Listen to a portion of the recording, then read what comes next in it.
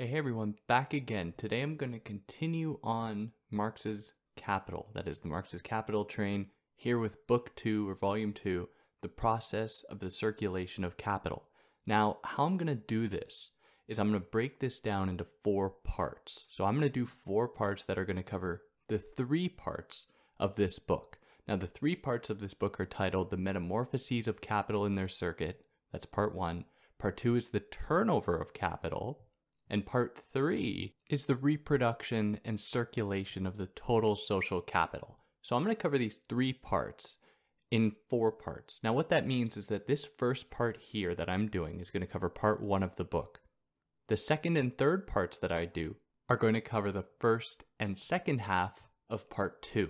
And then the fourth part that I do is going to cover only part 3, and that'll cover the whole book. So I'm doing 3 parts or 4 parts to cover the 3 parts of the book. Now, before jumping into it, if you want to follow me anywhere other than here, you can find me on Instagram at theory_and_philosophy or on Twitter at David Guignau. If you're new here, welcome. I'm David. I try to explain philosophical texts and ideas in a way to make them accessible to you. So if you're new, like, share, subscribe, tell your friends. Who knows, they might get a kick out of it. If you found this on YouTube, you're going to be able to find it in podcast form where there shouldn't be any ads.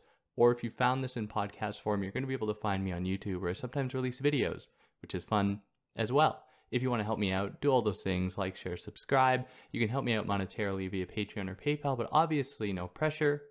If you're just jumping into this now, that is Karl Marx's Capital Part 2, or Volume 2, I should say, then just know that I've covered Volume 1 in its entirety, and I've done a number of other episodes on other important concepts that Marx gives us. So you might want to go check those out first, or just read the books.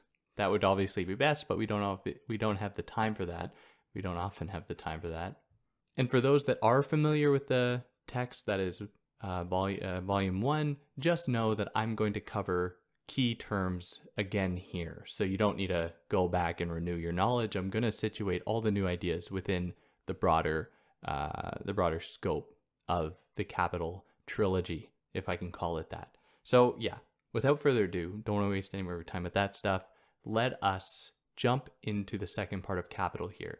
Now, the complexity of this text can't be understated, and one of the difficulties that arises when coming to present this text is that Marx makes heavy use of mathematical equations to demonstrate not only capital within a certain industry, but how that capital circulates among other industries as well. And it is very difficult for me to convey that because it's almost impossible to just be listening to numbers thrown at you and to actually follow what's going on. So for that reason, what I've done is I've minimized to the best of my ability the equations necessary in order to understand. And instead, I have focused on the conclusions that he makes. So for an avid listener, so someone very curious in what Marx has to offer, this might be limited to some extent because I'm not going to provide the entire mathematical proof for what he says as he does. I am instead going to provide his conclusions with some basic rudimentary mathematical equations that are easy to follow in order to get the point across.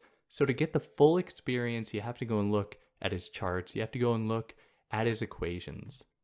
But I just want to stress that you don't need to. I'm going to give you what you need in order to take away from this. But if you want that full experience, you got to go and check out his actual work. Now, this book starts, like with many others, with the preface. And for those that don't know, this book was released after Marx had died. So this book is a compilation of his notes and other writings that Friedrich Engels put together. Now, this presented an issue for Engels because these notes were not necessarily always clear. And Engels was forced to kind of piecemeal this together. So at times, this book is quite hard to follow. And there are quite a few moments where there's a footnote added by Engels where he says that Marx contradicts himself here, or he uses the wrong mathematical equation, or for whatever reason.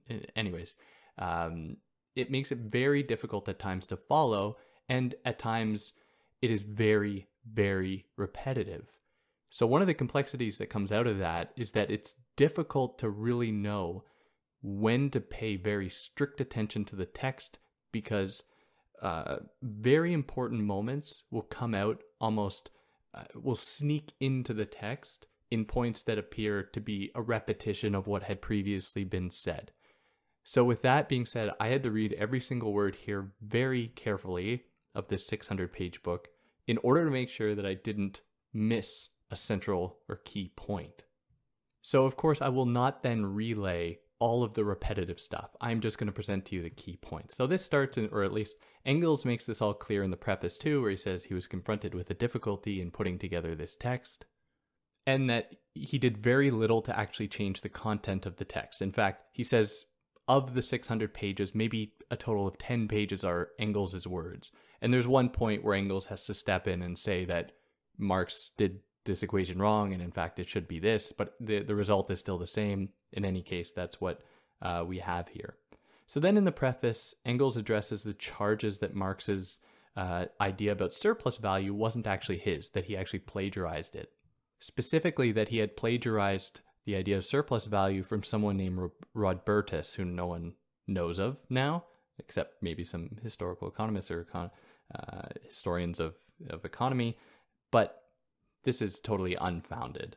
So this belief is largely influenced by the idea that any and all state intervention is socialist, which is a problem in terms of the history of economic thought, especially socialist thought. So socialists before Marx and those after him came to associate any kind of state intervention with socialist, but of course this is just a kind of utopianism. It doesn't actually address the underlying conflicts and contradictions that are going to be found within capitalist production that are going to remain whether or not the state has complete control over those operations. Or, sorry, I should say, at least if the state intervenes in those operations. So Marx had never really read Rodbertus. He had a kind of faint knowledge of this guy and his idea of surplus value, but Marx actually criticized him, or Marx criticized him for failing to differentiate land ownership and ownership of capital. So owning land doesn't make you a capitalist. What makes you a capitalist is when you earn revenue that you're going to transform into your own means of production that are then going to expand and then make you more capital. So it is a never-ending sequence. Now, in order for this to actually be done, to kind of qualify this, you need wage earners that are going to work for you, whom you can exploit to extract surplus value from them. Now, Rodbertus claims to have been the one to discover surplus value. So surplus value, to be very brief, is the value that is extracted from real living labor, that is human wage earners, that is above and beyond what they are being paid. So you pay a worker, let's say a worker at McDonald's, $80 a day. They work for 8 hours for 10 hours. They work 8 hours for $10 an hour. They make $80. But they've earned the company a profit of 90, or they've earned the company 90, which means they've earned the company $10 profit. So that means that in that situation, the worker has earned more for the company than the company has given them back. So they've been exploited. Now, Rodbertus did not come up with this point. In fact, these points can be found much before Rodbertus, much before Karl Marx. They are found in Ricardo, they are found in Adam Smith. So Engels just addresses this to say that Marx didn't plagiarize anything. These ideas existed long before this dude stepped on the scene. Rodbertus, that is. So that puts us here into part 1, the metamorphoses of capital and their circuit. So here we're going to get a lot of repetition from the first volume. And here he's going to elaborate on the process through which capital earns itself more capital, how it actually exists as capital to make more money for itself that'll go into production. So the traditional sequence goes as follows for anyone who listened to the first volume. You have money, and you take that money and go to the market and you buy a commodity. So now you have, let's say, a shoe. You bought a shoe for $10. You can then turn around to another market and sell the shoe for maybe $12. Now what you have done is transformed your $10 into $12 as though by magic. Now, what I just described is describing mostly what probably a merchant does. Someone who doesn't actually have workers, has like industry or has the means of production. So a capitalist will come along and say, okay, maybe I can buy a new piece of equipment for my business. So I go to the market and I say, or I buy a $100 machine. Now I use that machine to earn me even more money than $100 because you have to make profit on top of that. So what you have effectively done is you have just turned through the production process, you have turned the $100 that you've spent into $110. Now this has happened because you've put this machine in tandem with real living labor that you were able to exploit and extract more from than you were giving back. You can't do that with machines. And this is an idea that goes back to David Ricardo as well. You can't take more from a machine than you've put into it. So if it costs $100 for a machine, you are essentially assuming the labor theory of value. What you are saying is that that machine is going to transfer $100 worth of value to the products that it makes through its wear and tear. As the machine deteriorates, its value is going to be transferred to the products that it makes. Now, the reason that it has to be that way is because you can't actually be competitive if you are just going to raise the price of things arbitrarily or say that a machine is actually worth more than it actually is. What that'll do is it'll actually gain a single person maybe a little bit of wealth, but it won't be sustainable in the long run. It won't actually accrue into more capital. But for more on that, definitely check out the first volume and the episodes I did on David Ricardo. Oh, and I should say I've done episodes on Adam Smith and David Ricardo as well, so you can go and check those out. So the process money to commodity to more money, or MC to M prime, M to C to M prime, follows 3 stages. So the first stage is the capitalist will buy this commodity, let's say this machine, and in the second stage, they're going to put that machine to work, they're going to put their productive forces into work, and in the third stage, the capitalist is going to sell whatever product they make for more money. So they have acquired now M prime. M has been transformed into more of M. Now he breaks down each of these stages. So in the first stage, where the capitalist uses money to buy a commodity that they're going to turn into capital eventually, they're going to put into production, that commodity can assume 2 forms in the capitalist paradigm. It can either be in the form of labor, where you're buying labor from workers, or it could be like a machine that you buy.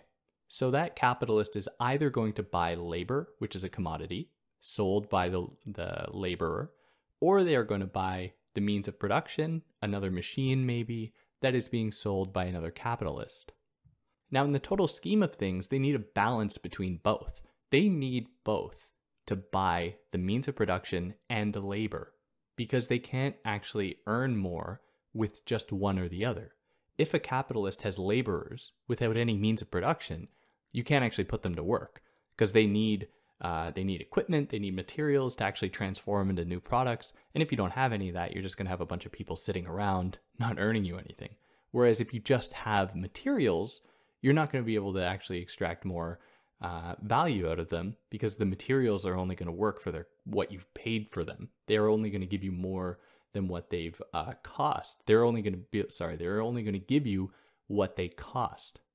So a proper capitalist will buy a machine that's $100 and say, okay, I need to cover the cost of this machine over 10 years, let's say. So $10 a year of my profit needs to account for that cost of that initial machine, and so on. So you need a balance between means of production and labor that is going to work on those means of production. Now here we are presented with the mystery of capital that is going to run through the course of this text. Where does the commodity or the money that the capitalist uses to buy a commodity come from? Where do this initial sum of money come from that they can use to enter into the capitalist game? Because capitalism implies, in order to be a capitalist, that you already have capital on hand. But that, of course, presupposes that there has been the capitalist mode of production. So it seems as though capitalism always precedes itself, like it has a history that always implies more of a history. Now, the idea of primitive accumulation accounts for this to some extent, but primitive accumulation is only one part of the equation, where if somebody has a lot of money, let's say a king or royalty in pre-capitalist society, in order for them to become capitalist implies that there is a market out there of other capitalists. So it's almost as though capitalism just fell on the scene Like in one fell swoop, it just appeared, it just poofed into existence. And I know there are other historical instances that contributed to this, but this is one of the mysteries that haunts this text in how capitalism actually gives way to its own possibility, to its coming into existence without it already existing, unless of course it already existed, which is the paradox of the entire thing that's going to run throughout the course of this text. And we get this too in Adam Smith when, at the beginning of The Wealth of Nations, he's describing the way that the division of labor is the source essentially of advancement of the capitalist form of production. But of course, to have the division of labor implies that you have already divided up the means of production so that people can work in different parts of things. But how do you have the means of production in such a way, a very comprehensive, intricate industrial system, unless you've already had the division of labor? So it's like what comes first, the chicken or the egg type thing. So because capital or capitalists are going to buy commodities in the form of either the means of production or labor, this attests to something of a transformation of the organization of humans and their relationship to labor, where at a time, humans and the means of production kind of went hand in hand.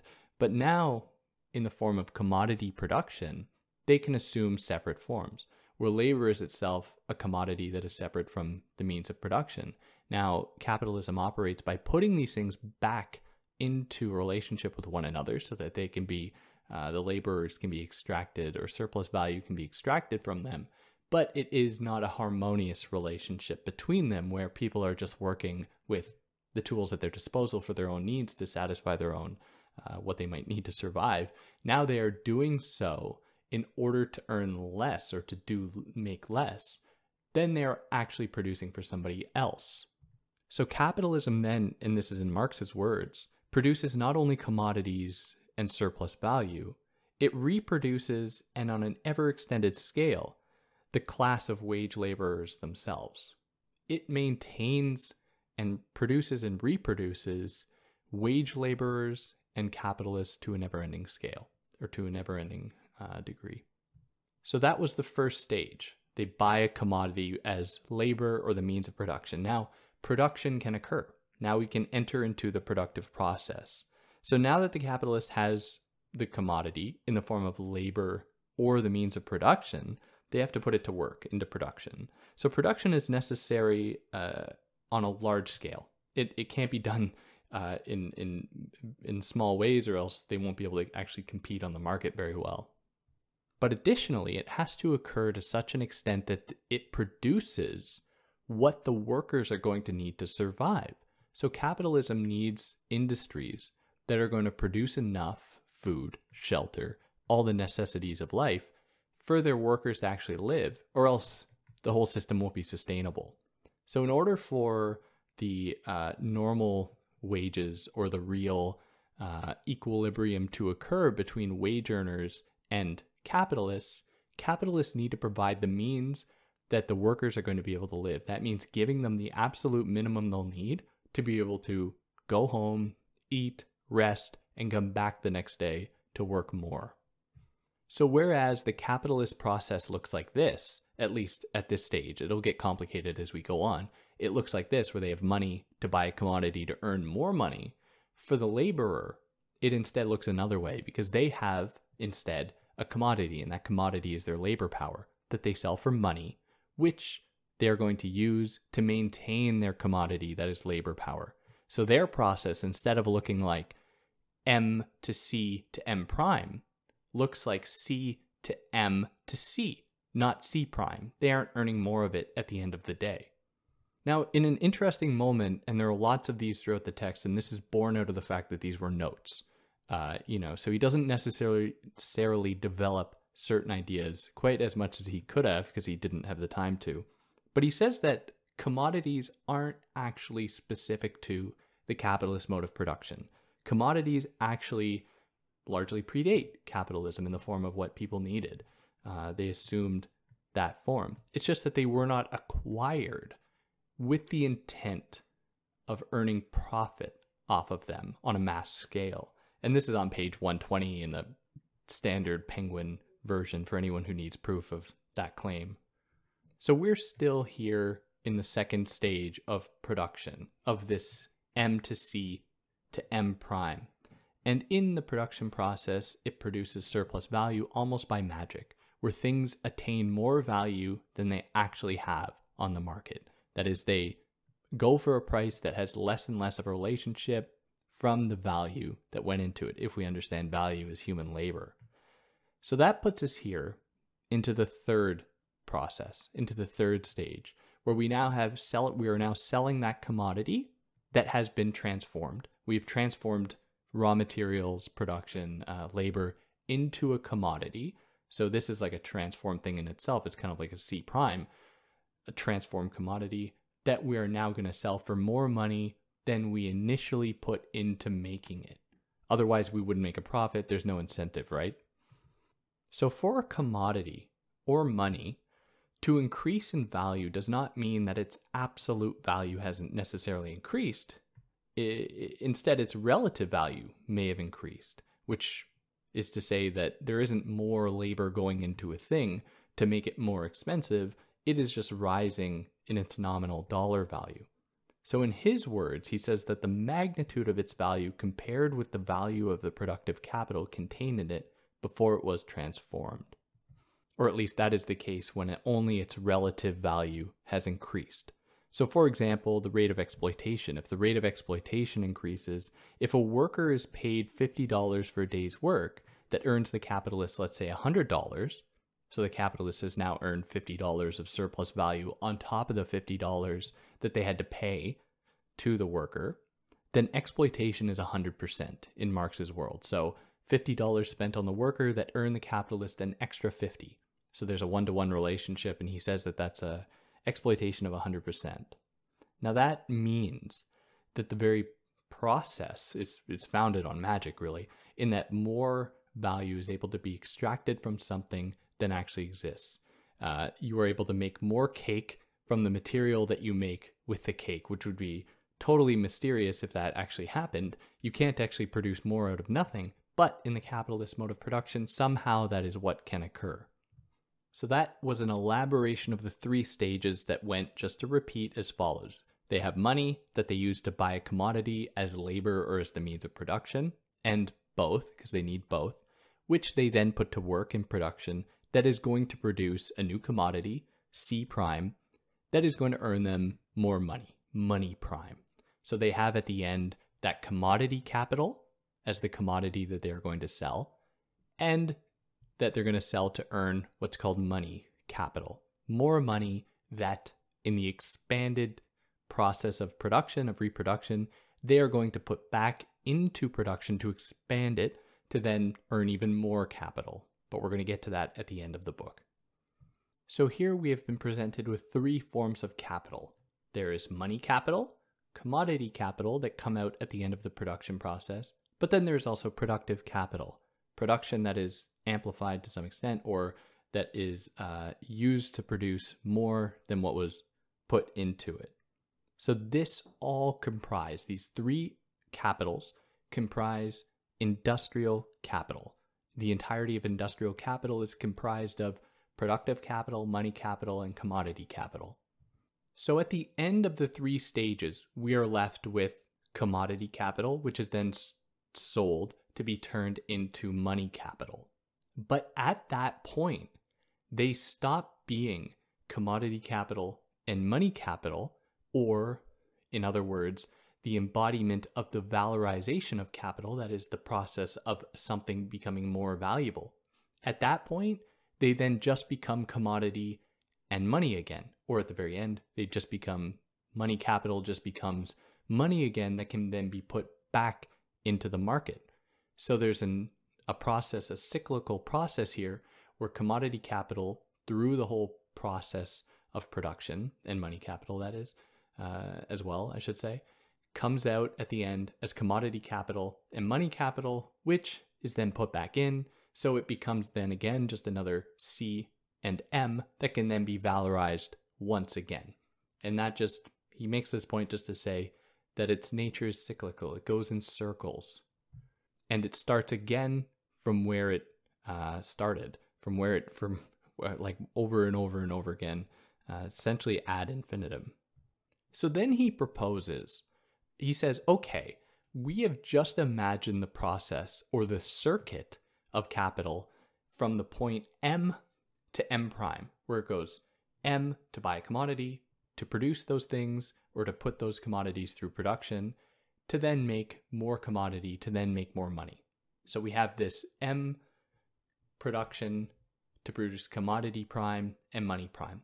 He says, how about we think of the first point instead as production? So instead, we don't view production as kind of like an interruption of the process of what we want to transpire, and that is earning more money, money prime. We instead take production to be the first point, and we say that it all starts with production, where you have production that is going to make money prime, that is going to then, you can then put back into the market to buy more commodities in the form of labor or means of production that are going to end again with production once more in production prime, because you've now, with the money that you've earned, bought more labor, you've bought more means of production to expand production, turning it into production prime. Now, to be very clear, in this sequence, we start with production to earn commodities, to sell for money, which we then use to buy even more commodities in the form of labor and means of production, to then put back into production, and here we are left with production prime, as opposed to in the last sequence being left with money prime. Now in this case, all that we are left with is reproduction. All that the sequence tells us is that production begets more production. It is just reproduction on an extended scale.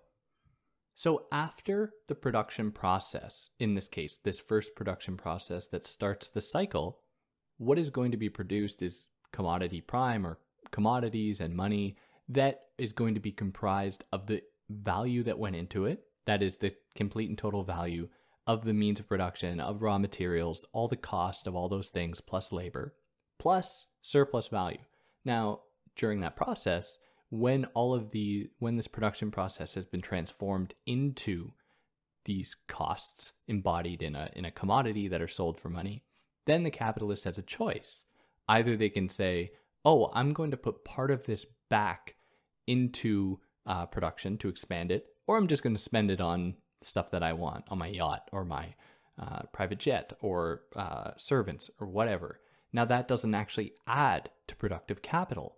So it is in capitalism's interest, when we think about it in terms of P to P prime, that sequence, that circuit, that it's going to try and expand production in order to make it more profitable for them at the end of the day, to make it more efficient so that they can earn more capital and then expand more and so on. But of course, if we start with the process of production in this cycle, we think that production begins it all, then we are confronted with a problem, because where does the initial money come from unless it was already there?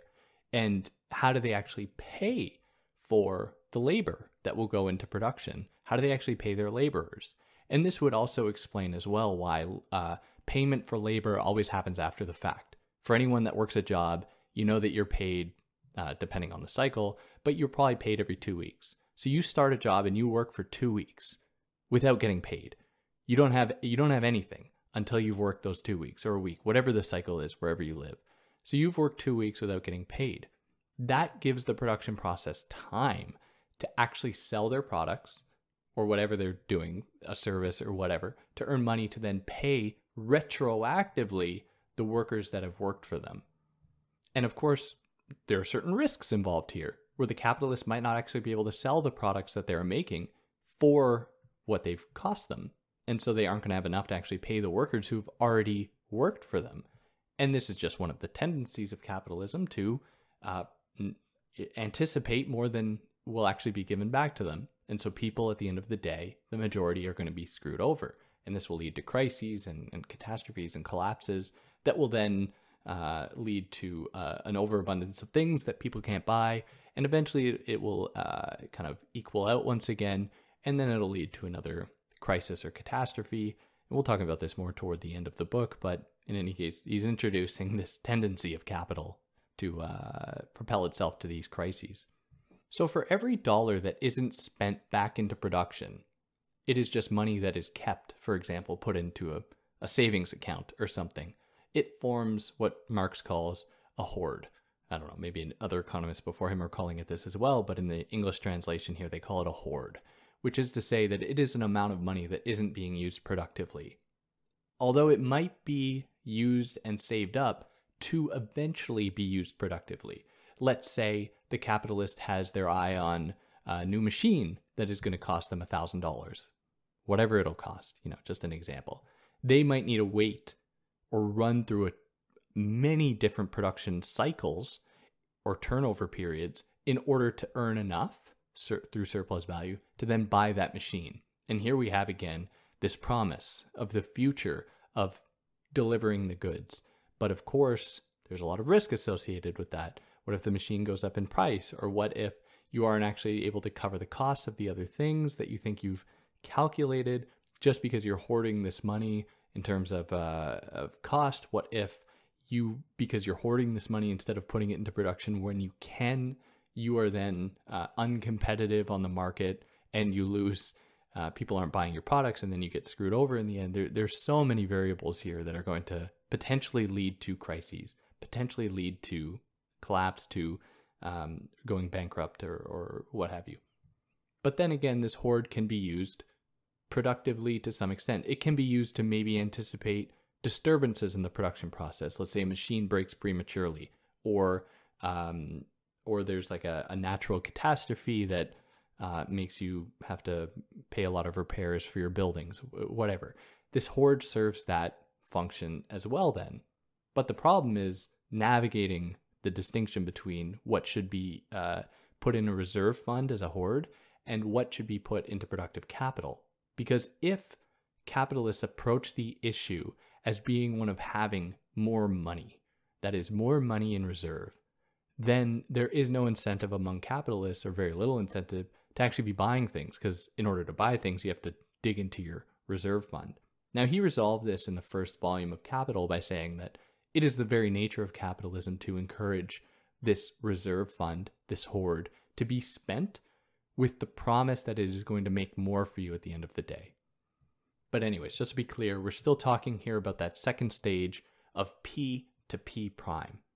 Now, this is where he considers another possibility. So instead of M to M prime, instead of P to P prime, he says, well, what about if we think about the circuit instead as the commodity capital circuit, that is, as C prime to C prime, instead of as C to C prime, or M to M prime, or P to P prime, we say that capitalism actually starts as though it has already been going on forever, as though it has already been in the works to produce a valorized commodity, a commodity whose value has been kind of increased.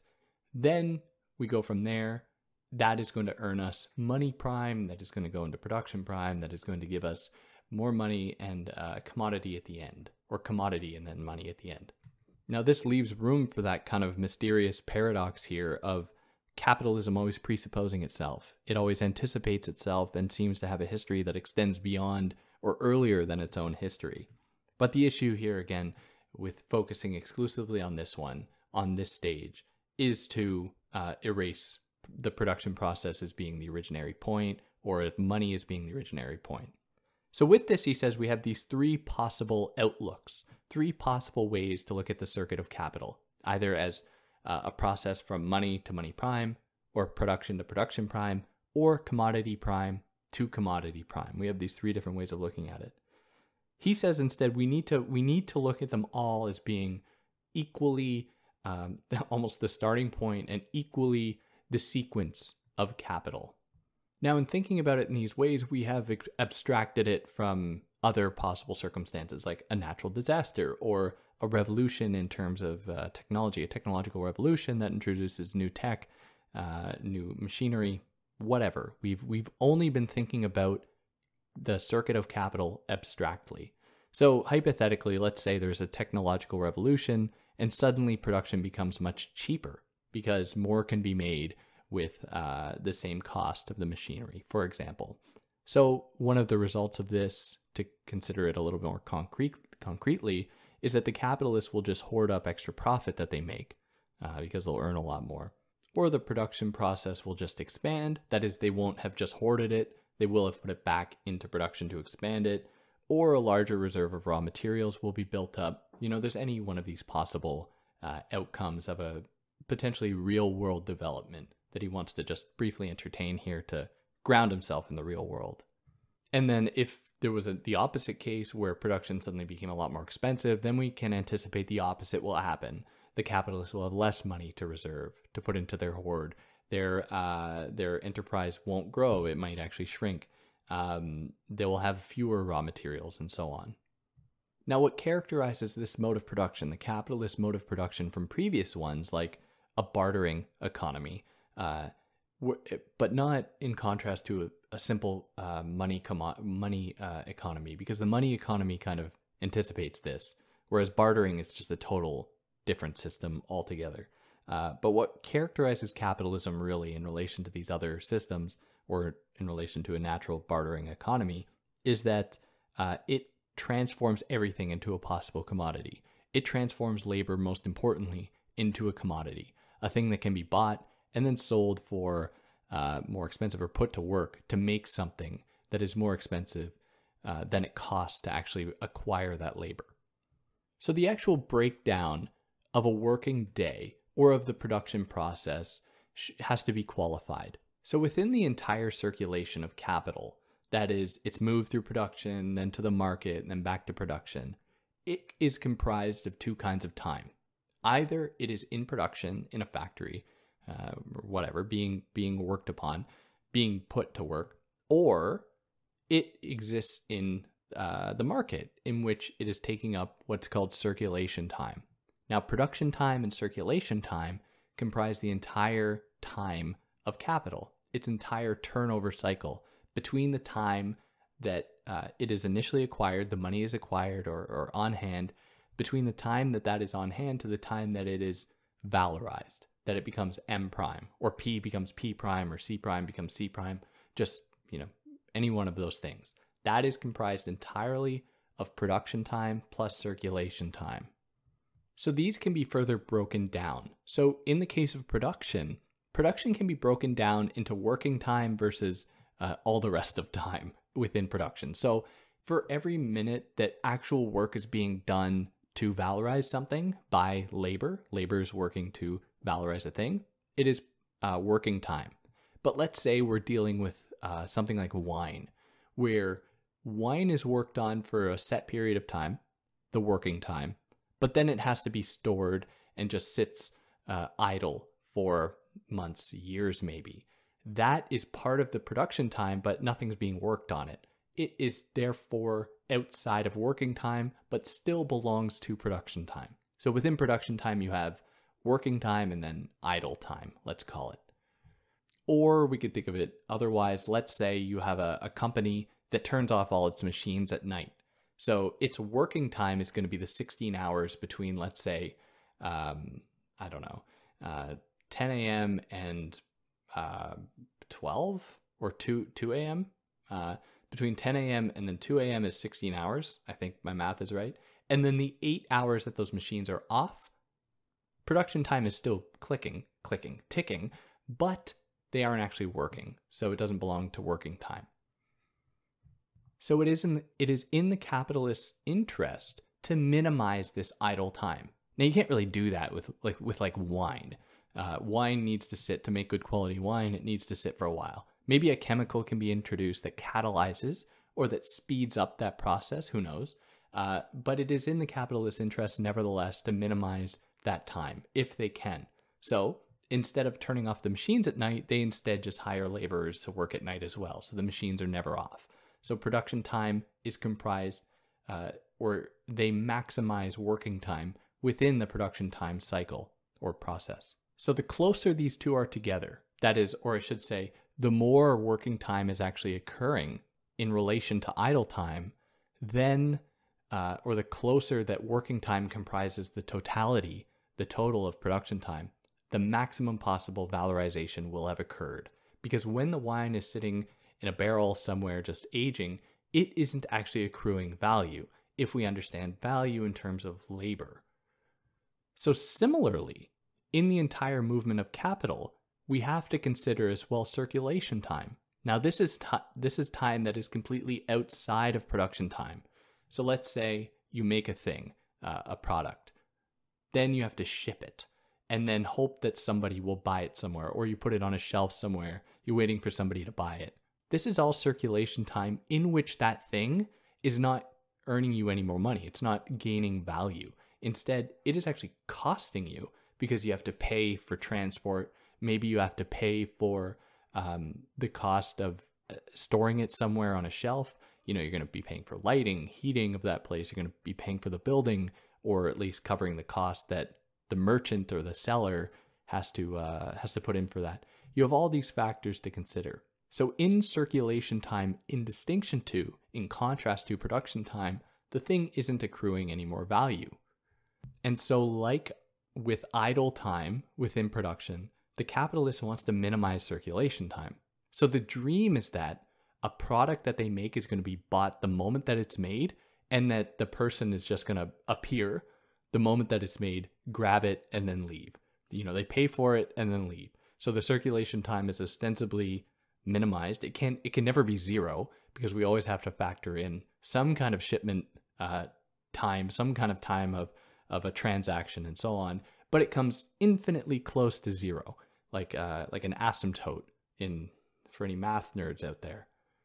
Now, before Marx, other political economists believed that circulation time was where value actually was earned, because that's where money comes from.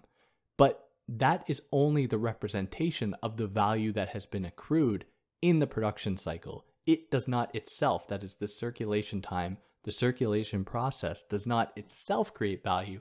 It just represents the value that was made in the production process.